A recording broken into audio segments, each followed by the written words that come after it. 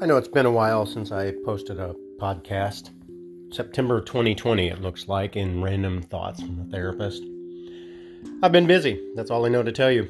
I've moved from D.C. to Missouri. I've published my first book. I probably should be promoting that instead of what I'm about to do. And I bought a house and started working in a small rural healthcare clinic. And I still have my private practice. Today, CNN posted a line regarding news about a bipartisan infrastructure bill that was passed, and it struck me. I'm a hypnotherapist, as many of you know, and in hypnosis, we often talk about the subconscious. Interestingly enough, as I was reading this article today, it occurred to me that subconscious and unconscious are being confused a bit, and I wanted to jump in here and talk about the human experience. The idea that maybe all of us, you and I, are pretty good folks.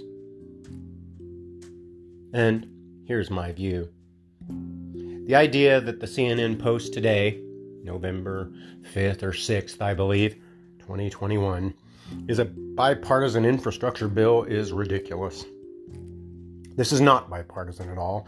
It's more money to the rich and big and a deletion of everything for the poor and the small. If you don't believe me, just take a look at what CNN lists as missing from this bill at the end of their article, which you can search online. And brace yourself. You'll have to scroll to the end, but CNN says what's missing. That was pretty cool to see, by the way. A full report by a news organization that puts all sides in their article. That was cool indeed. First, the CBO, the budget office, indicated that this bill adds to the deficit even as our quote-unquote bipartisan team united and said this bill was paying for itself. The stuff for the average American is gone, but look, airports, public transit, and one particular high-speed rail developing company is getting free money. Some of the biggest and already federally programmed in the U.S. They're getting more. And the broadband internet companies, they're suffering. They too are getting some money. They, the pubs and the dens, removed CNA pay. It's like $12 an hour. Medicaid community-based care has been removed.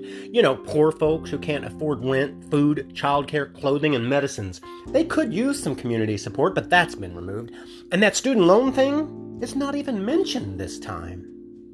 The bipartisan folks also removed the taxation on the top 1% earners.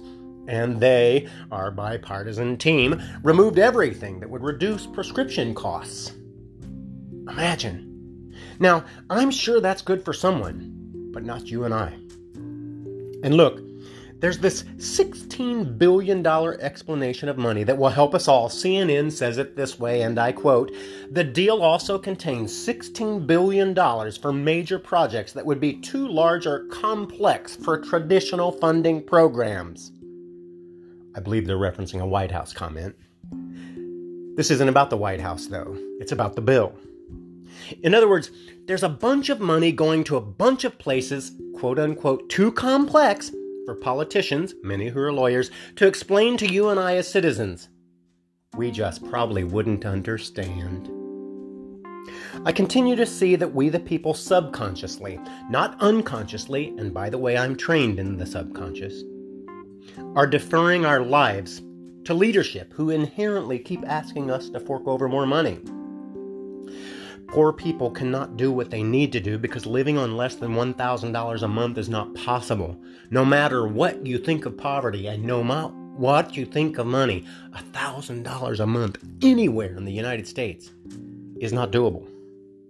Minimum wage, even if we were to look at Bernie Sanders' so-called liberal, and I'm not saying I agree it's liberal, I'm saying his view that the minimum wage is still poverty in this country. Now, mind you, many people are behind the cause. And then there's the majority, the middle class. They can't carry any more weight as these ones are debt-strapped. Prisoners to 30 and 40-year loans that may or may not ever get paid off. And I've said nothing of the millennials who are paying 8% interest on college loans. Loans given out when the actual borrowing rate at prime was 0. what is that, 800%, 8,000% over the cost of the loan? That's to people who are like my own children. My view is that you and I are equals. I realize that's absolutely radical. And that you and I can be united in a common cause. Also, I realize that's pretty radical. Wait till you hear this one. Paying our bills and knowing how much it takes to do so. Many will argue that it's too simple. Sure. However, if you and I wanted to get a feel for why it is that increasing revenues at the federal level has been perpetually occurring, likely in every political party since Harry Truman, the man from Missouri I might add, was president, save maybe one U.S. presidential term where there was not an increase in revenue, or at least the budget was balanced and maybe there was a surplus, we might look at how much we pay our employees every week, right? I mean, payroll is usually the largest expense in every budget, even in my own home.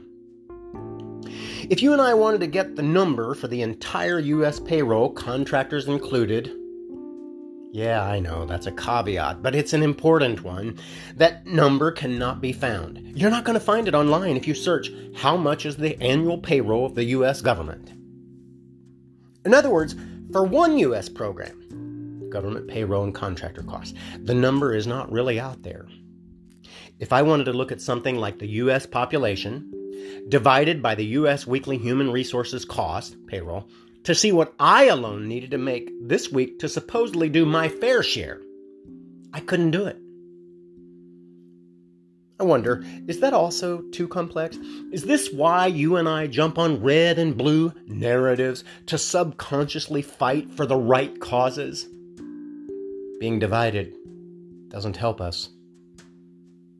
Maybe we could start by following the money in our country. Maybe this conscious and intentional act would bring you and I closer to being the good people that most of us actually are. Maybe. This is just my view. Random thoughts from a therapist.